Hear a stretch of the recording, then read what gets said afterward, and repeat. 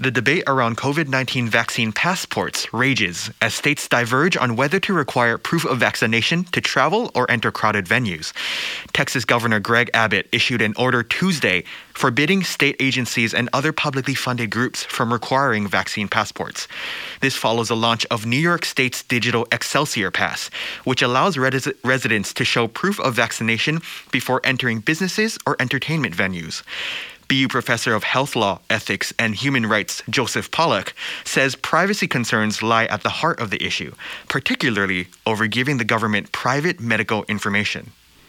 On the other hand, if giving your name to the government is going to prevent deaths in serious numbers or even in any numbers throughout this land, then I would recommend that people do it. We'll take care of who is abusing this information as soon as everybody has been vaccinated and COVID starts to dissipate.